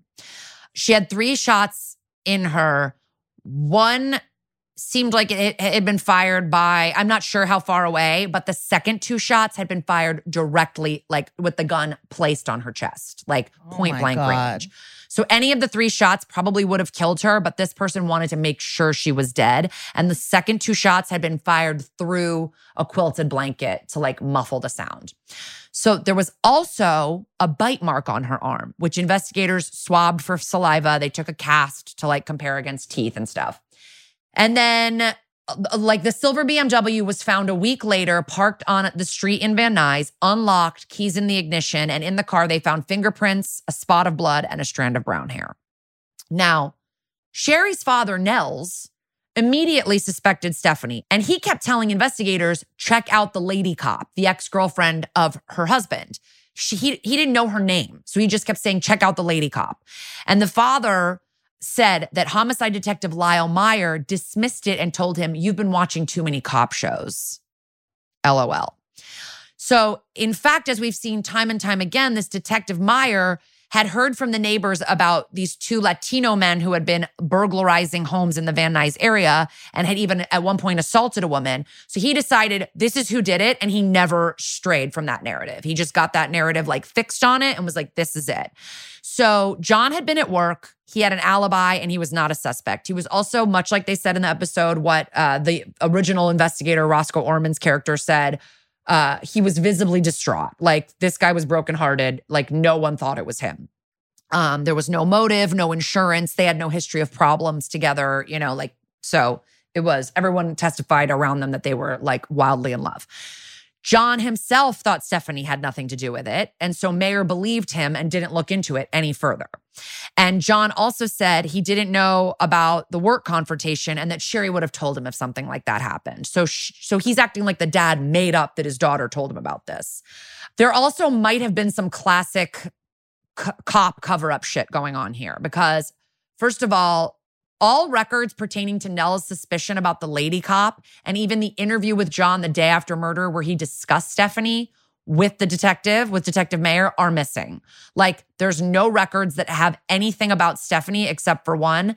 There are audio recordings and notes of every other interview in those first days, which was standard operating procedure, but there were none for any of the interviews where Stephanie Lazarus was mentioned specifically. And like, is this motherfucker still working? Like, this kind of cop should be fired immediately with no retirement. You know what I mean? Like, that's a great question. I mean, I don't know. This was like any other job. If you fuck up like this, like nurses always say it, it's like, if you kill a patient, you're in trouble. Yeah. Like, I just don't understand how you could be bad at your job, truly fuck up investigations, break the law covering evidence, and then be like, back the blue, just protect that. We're just friends. I know. I don't know if I don't know if Lyle Mayer was the guy that actually did the covering up. Nobody really knows. Actually, I'll get more into that. But he definitely fully just ignored leads because he had his own version of what he thought the crime was. Like, yeah, exactly what you're saying. He did a bad job. It was 26 years ago. I'm sure he's off the force now anyway, but I doubt he got suspended. I'm sure he's just retired. So there's audio recordings and notes of every other interview of everyone they talked to in the first few days of the investigation, but there's nothing about Stephanie being specifically mentioned. And both John and Nels remember speaking to the cops and mentioning this person. And those interviews were not recorded or the recordings have gone missing. So later, Nels was extremely skeptical also about the Latino burglars theory. He was like, the crime scene looked like a struggle had ensued for at least an hour. How would Sherry have fought off two men for that long? Like, that's pretty tough. So Detective Mayer's partner, Steve Hooks, thought that the perp might have been a woman because, quote, women are biters because of the bite mark, okay? She also had not just been shot and killed. There were 3 shots. Like, someone wanted her ass dead. That's like a lot for a burglar. For a burglar to be like, bang, bang, bang. Like, I got to make sure that you're totally dead is a lot. And so no one ever looked into Stephanie Lazarus. And apparently it seems like Mayer or Hooks may have called her once and that was it. And there's not even like a record of that. But the only mention of her in the entire file of this case is a note from November 19th, 1987, more than a year and a half after the murder. And it reads, John Rutten called, period. Verified Stephanie Lazarus, P.O., was former girlfriend. So, and I'll get into that message a little bit later. So there were no arrests and everyone thought it was these 2 burglars who were never caught and were at large or whatever. But Nels and his wife, Loretta, kept going. They offered a $10,000 reward. They went on a show called Murder One and did a segment about Sherry's murder. He kept calling the LAPD detectives and saying, what about the lady cop? Have you asked the lady cop? And then when DNA testing became much bigger, because this was the mid to late 80s, DNA, I think, started popping early 90s. He called the LAPD and was like, okay, can you run the evidence? And the DNA found at the scene. And he was told that the department had a limited budget and could not afford to run such tests. So he offered to pay for the tests himself. And he even had a lab straight up willing to do the work. And he said he was told by them that the DNA would do no good without a suspect, which may have been true because their database wasn't a full database yet. It might not have solved anything immediately. But Nels wanted the testing done because he suspected Stephanie, but he never got a chance because guess what? Just like in the episode, the evidence fucking disappeared. Some random detective not connected to the case allegedly signed it out. The man has no memory of doing that. And so the evidence just disappeared. Infuriating. Okay. Like just gonzo. Any detective can sign out any kind of fucking evidence and it doesn't matter. This man may not have even done it. Someone could have just looked up a random cop's name and like written it down. So for 18 years, the file and whatever evidence was left was just like rotting away in storage. And in 1989, wildly, John even met up with Stephanie in Hawaii for a scuba trip. And first he called the detective to confirm that Stephanie was not linked to his wife's murder. And Meyer was like, yep, no suspicions at all. Aloha, have a great time in Hawaii. The Vanity Fair article, like that has a lot of the information I'm using, but also other articles, but this one had like an amazing, like very detailed profile about this. They said they reconnected in Hawaii. I don't know if it was romantic or what, but down the road, John remarried. Stephanie married another cop. John, I think maybe had kids. Stephanie adopted a daughter with her husband. And she also moved up as a cop. Like she had a pretty distinguished career. She was very well respected. She had no write-ups in her file, unlike Stabler.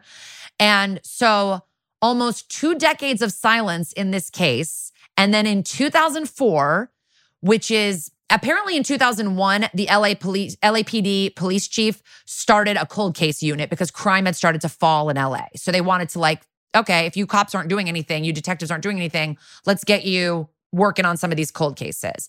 So this woman named Jennifer Francis was a criminalist with that unit, and she got Sherry's case. She was very confused when she started going through the files. She was like, where's the swab from the bite? Like, where's the DNA, like the swab from the bite?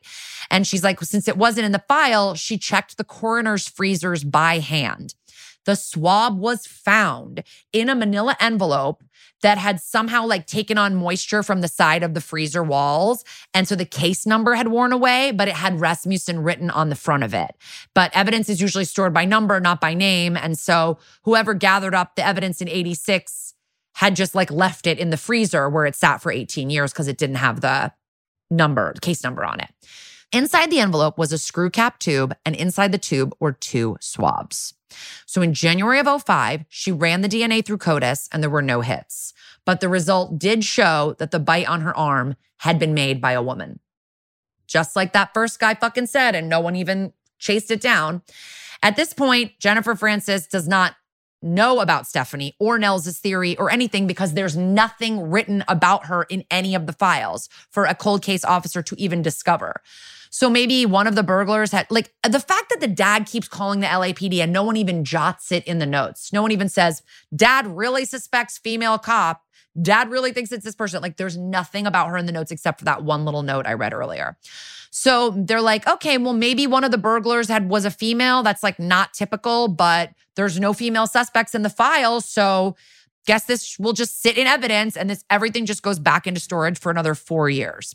Now it's 2009 and the case pops up again when Van Nuys homicide detective Jim Nuttall, he notices the same thing Jennifer Francis did, that the DNA report kind of like fucked the entire working theory of the crime. So he tells his boss, named Robert Bubb, I love that name, who assigned 2 more detectives, Mark Martinez and Pete Barba. They all started looking through everything and were actually like, hello, Barba. Yeah, there's a Barba on the case. So they start looking through everything and they're actually like, okay, the working theory was that she walked downstairs, surprised the burglars, and the burglars like tussled with her and then shot her, okay? But that doesn't even make sense. Like when they look at all of like when they reconstruct the crime scene themselves, they're like, that doesn't even work. Like what happened was the intruder went upstairs and surprised her.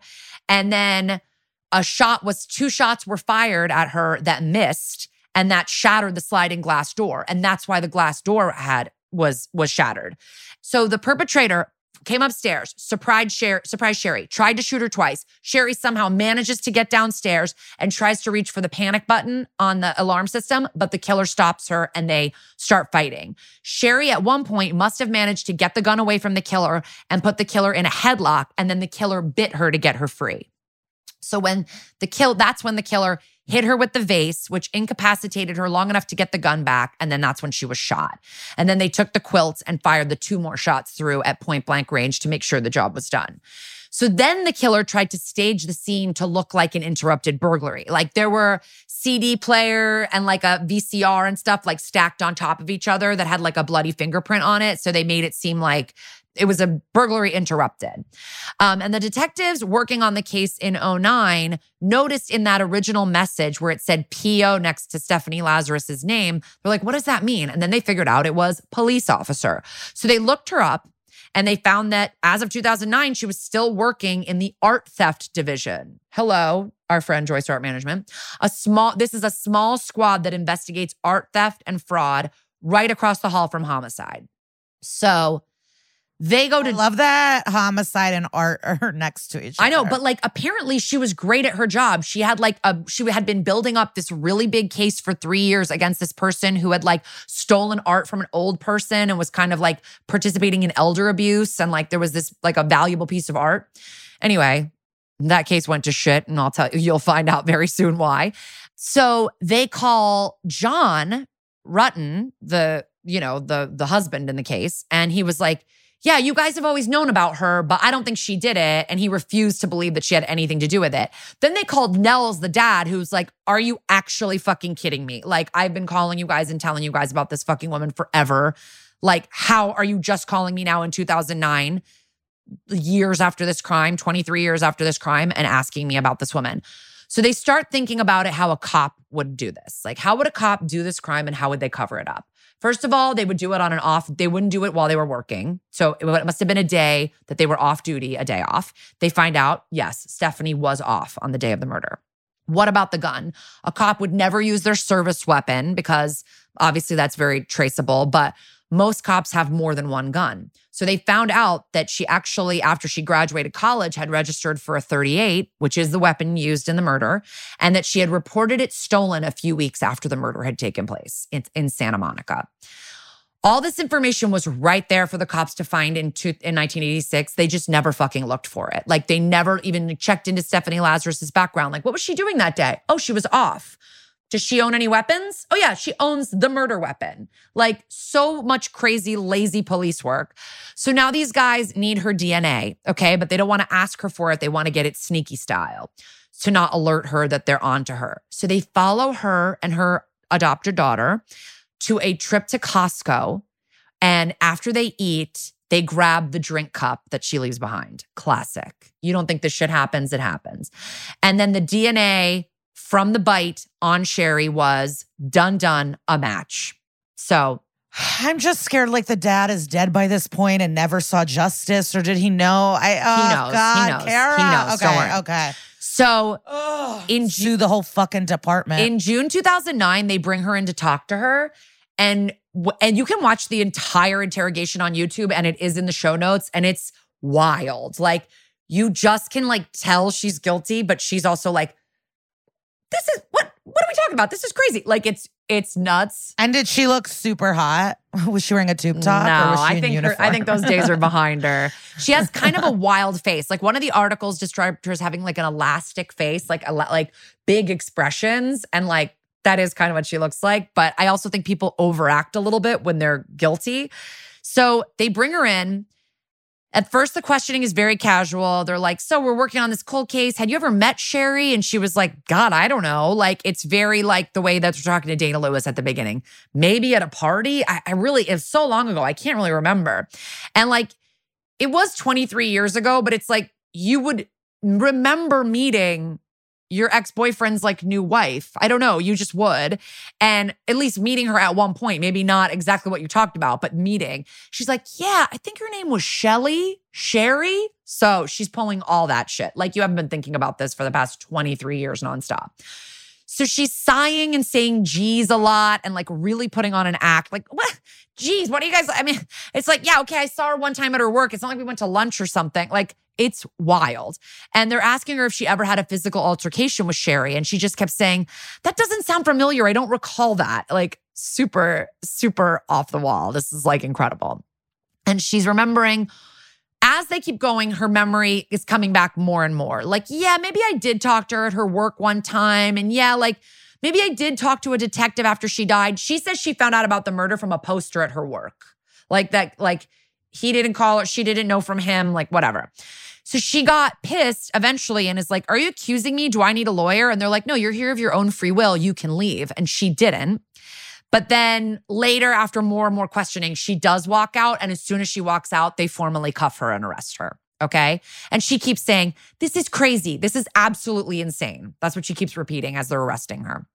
And she was apparently, as I said before, mostly beloved by colleagues, and people were very shocked to hear about that she could have had something to do with this.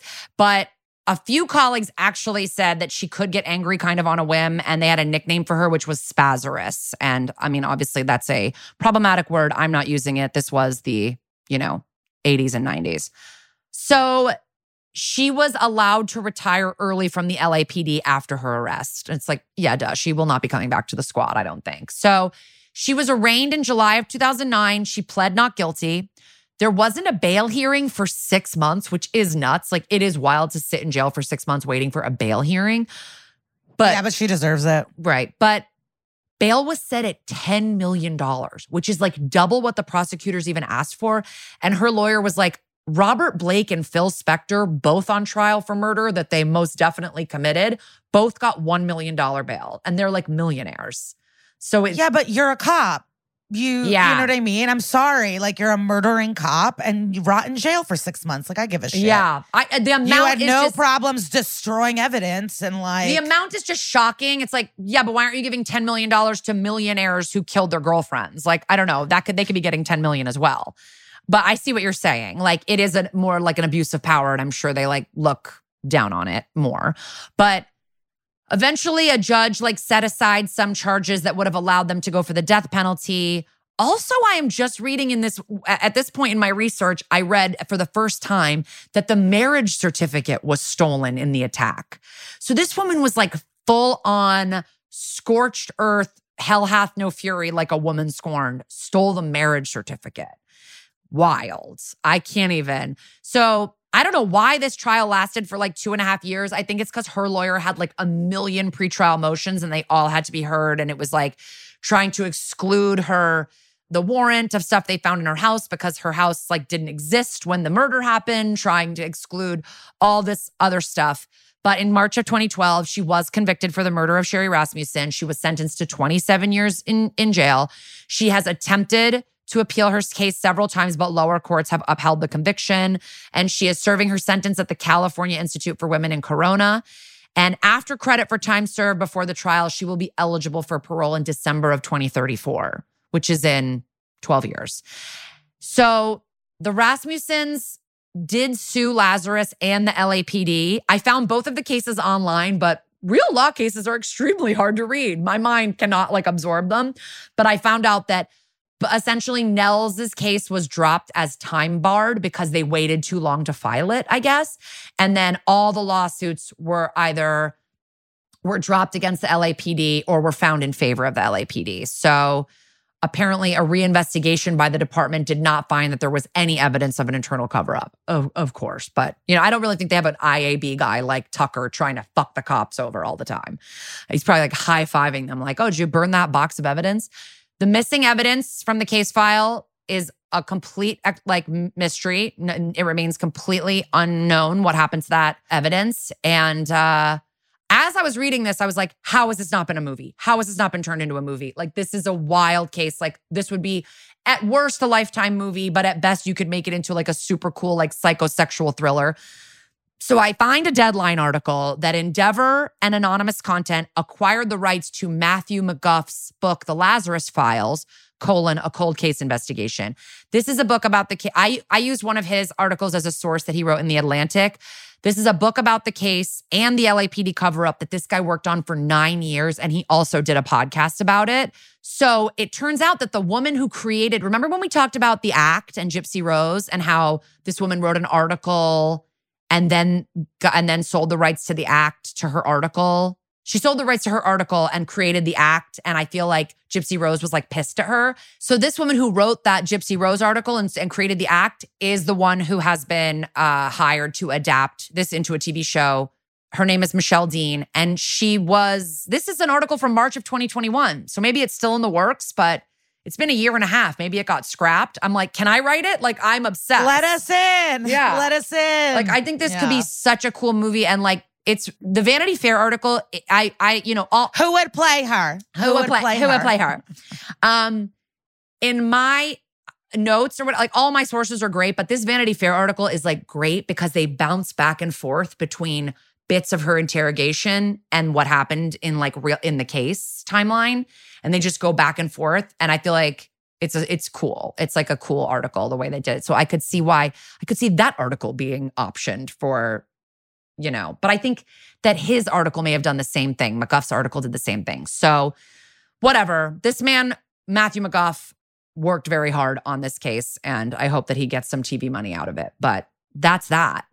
And they took a lot of it.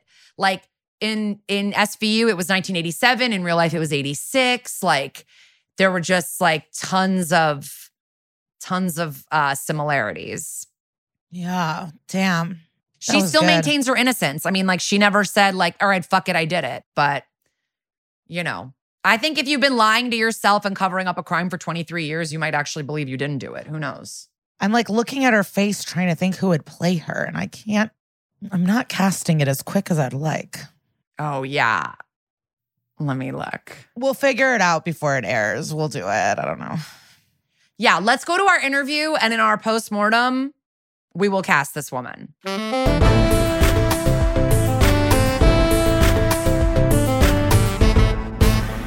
Guys, our guest today is an actor who has positively affected the lives of literally thousands, if not millions of children, multiple generations.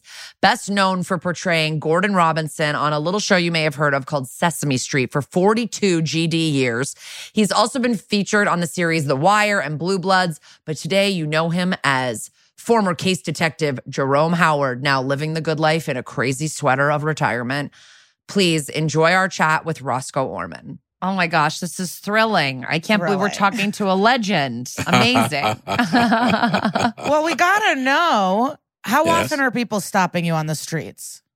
How often? Yelling Gordon. Yeah. Oh, well, that's the main attraction for viewers. After what, 40 years of Sesame Street is, it's pretty phenomenal, actually. Yeah.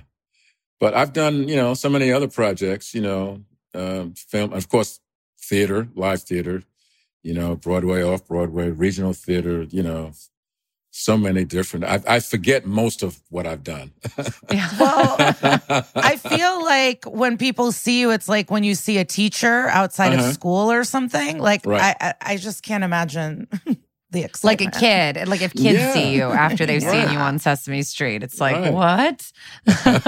So you said you don't remember a lot of stuff you've done, which makes sense. You've had a very long career, but do you remember your SVUs? That's what we're here to talk about, of course. And like, we're here to talk about the episode that you were in Secrets Exhumed. But as I was doing the research, I was like, oh my gosh, I forgot that we've already covered the episode Signature. And you were in that episode as well, where you found the dead body. And we got so many messages from our listeners that were you guys didn't mention that was Gordon from Sesame Street. And we were like, oh, sorry. Wow. That's really something. I had no idea. Yeah, because it was just like your scene is like you're with a kid and you guys find the dead body, and the scene is so gross that I think I was focused on that and not on you. Yes. And I was a park ranger, if I'm not mistaken. Yeah. Yes. Wow. Brings back some memories, So when you did, obviously SVU is like could not be a further walk away from Sesame Street, right? Like it's a completely different type of show. Well, there is one other thing I did, well, actually two, that are really far removed from Sesame Street.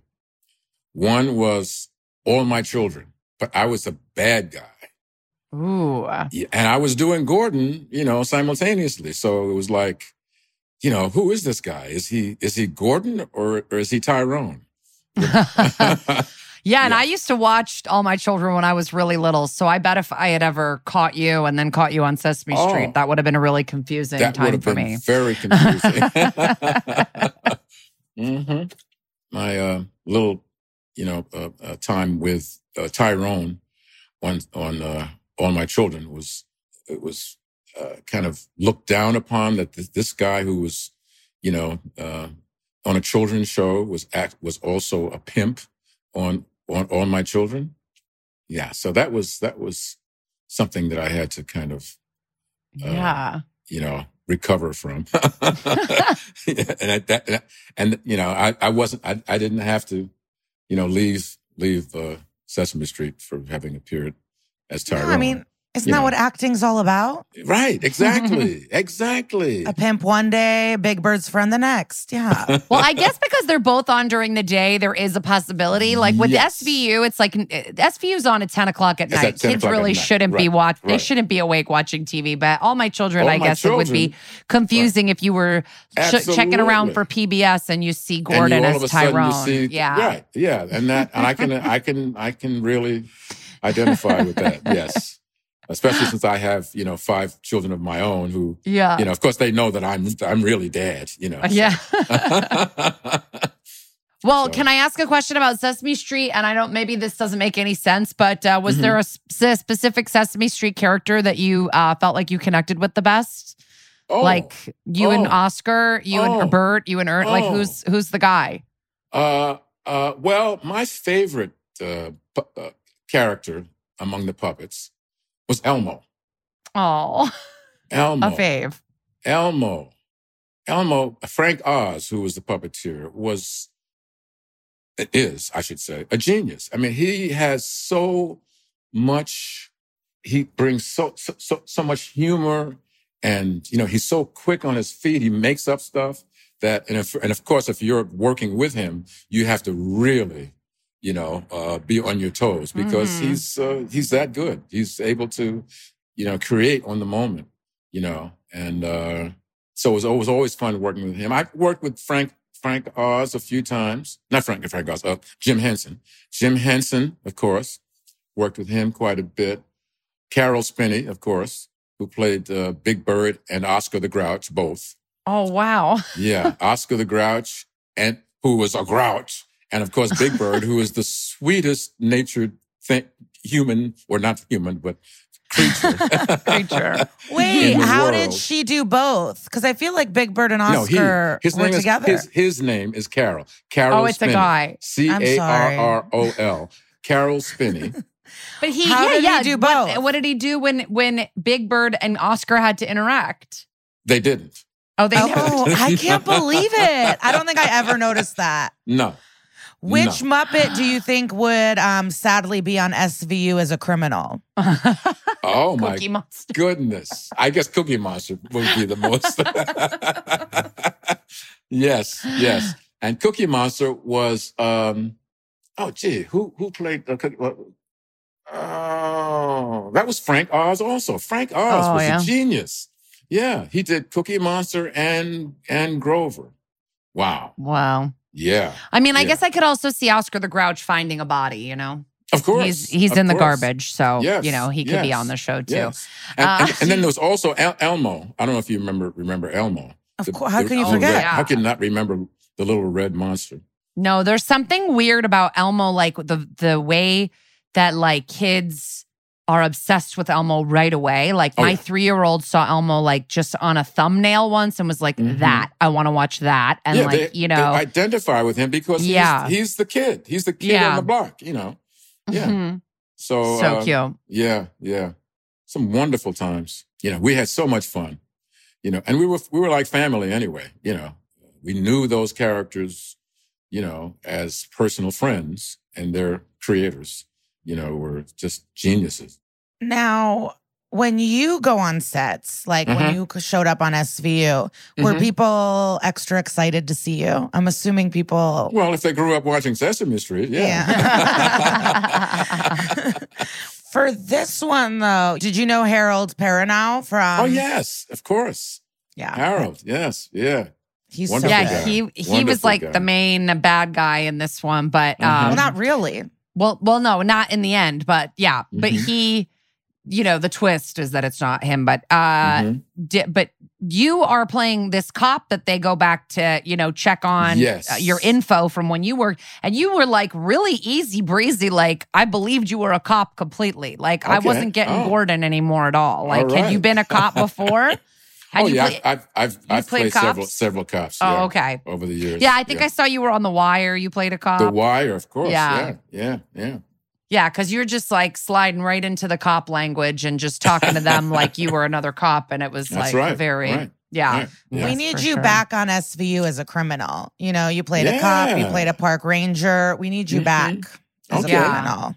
Yes, no more Mr. Good Guy. No more Mr. Good Guy. You should really explore you got to murder somebody or something. Absolutely.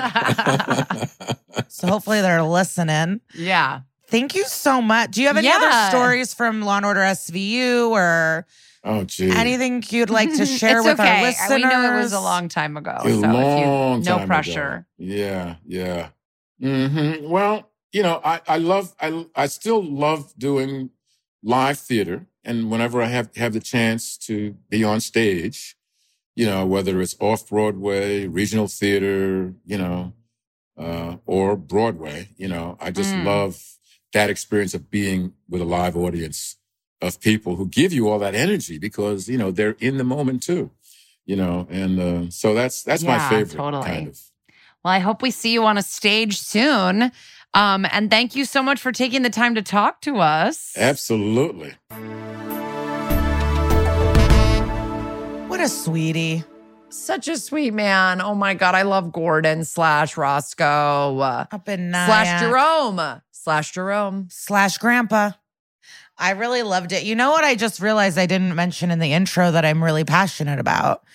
I was with someone that worked on SVU and I got Ice-T's lunch order. Texted Kara. No response. When I looked at the timestamp of it, it was the second I got on the highway to drive 2.5 hours back from San Diego to LA. And then I just forgot. I was like, Lisa's texting me about like hot dogs and iced tea. I don't know what's going on. And then I just completely forgot to respond. And later I get I cannot believe you didn't respond to this text. And I'm like, I'm so sorry. Well, so for those wondering, he eats one of 3 things every day for lunch. It's either 2 hot dogs. One is a chili cheese. One is a sauerkraut mustard. Or he has 2 slices of pizza, sausage or pepperoni. Or he orders a Subway sandwich. The meatball sub with cheddar. A legend. So I just love that he has that. Like, if you are that rich and still eating Subway, you're a real one. Like, sometimes Cardi's husband, are they married, Future? No, I don't. Offset. I don't think they're married. I think they're just, partners. Together. He eats really silly things. I wish I remember. He'll make mac and cheese with ramen noodles and like weird stuff like that. Like, I like people that still kind of don't fully change. Like, I'm sure Ice-T's eating caviar once in a while. Oh, wait, but I love I'm an asshole. I just looked it up. Cardi and Offset got married on my birthday in 2017. And they're still married. You dumb bitch. According to the internet. So I apologize. Did we see any wedding photos? Yeah, that's the thing. I don't think we did. I think it was like one of those things they just got married and it says that they did it in their apartment on this one episode, this one thing I'm on. So wow. Who knows? But yeah, I love when that is funny when like people like could literally be just eating sugarfish sushi. Like they could be eating like the best of the best and they're like, a Subway meatball sub. Give me that yoga mat bread and then put a meatball on it. And I want that. But this was like another, this is a banger of an episode. I fucking loved covering it. I don't know that there's any like lessons we could learn. Like, I think it's like, the lesson is like, you're always going to get caught. Even if you think you did it, like you got away with something, I feel like you're always going to get caught. Like there's all these killers that we find decades later, Golden State, BTK, like even people that didn't taunt the cops are getting caught. So just think, if you're listening to this podcast and you're a fucking murderer, you should know they're going to find you. Yeah, just release it. Take the bricks off your shoulders, Take those bricks off of your shoulders, babes. Yeah, but we also, this is a lesson we learn time and time again. Cops are not to be trusted. They will lie to protect themselves. They will do whatever it other. takes. Like it truly so bad at their jobs, refusing to see outside of their opinions or actually do work or listen to grieving parents trying to find the killers of their daughter. Like they're truly trash. So I think we learned that. And we learned if you want to accost someone, wear a tube top. Make a statement. Yes. Put those shorty shorts on, a little bit of that ass hanging out, and get a tube top on, and then get over to that girl's place and say, if I can't have him, no one will. But then just don't murder her. And I know you guys wanted who's playing this person. We'll do a poll. I didn't even think. I can't. I know. I can't think of it. Can't. I can't think of it. She like looks so nuts. You know what? I bet Sandra Bullock could do a fun job. She's You're got the right. same kind of like, Sandy Bullock playing like someone unhinged. She's never done that. I think that would be fun. She was a little unhinged in Forces of Nature, but not in a bad way. Yeah. Not in a bad way. Yeah.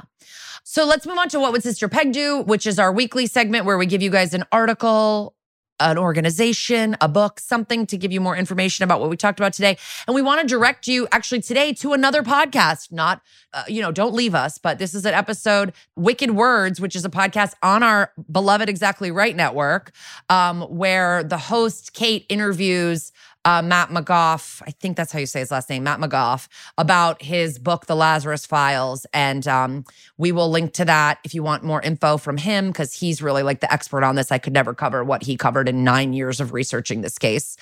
So definitely check out that episode. We will have it in our show notes, of course, and it will be in our Instagram highlight titled, What Would Sister Peg Do, WWSPD. Amazing. Thank you so much. I really want, this is a wild case and I bet lots of you want to know more. Like it is so interesting. So thank you for that. And next week, please join us. We'll be doing Dominance, season 4, episode 20, 420. So get stoned and watch a horrific crime and great acting and great sexy guest stars. Okay, bye. Bye, guys. See you next week.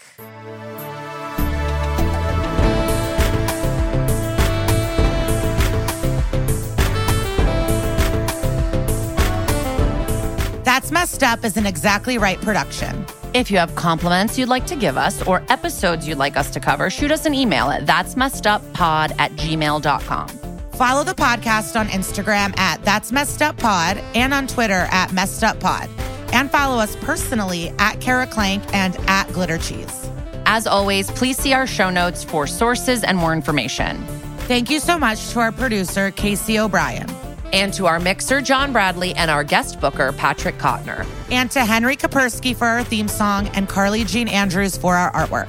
Thank you to our executive producers, Georgia Hardstark, Karen Kilgariff, Danielle Kramer, and everybody at Exactly Right Media. Dun, dun.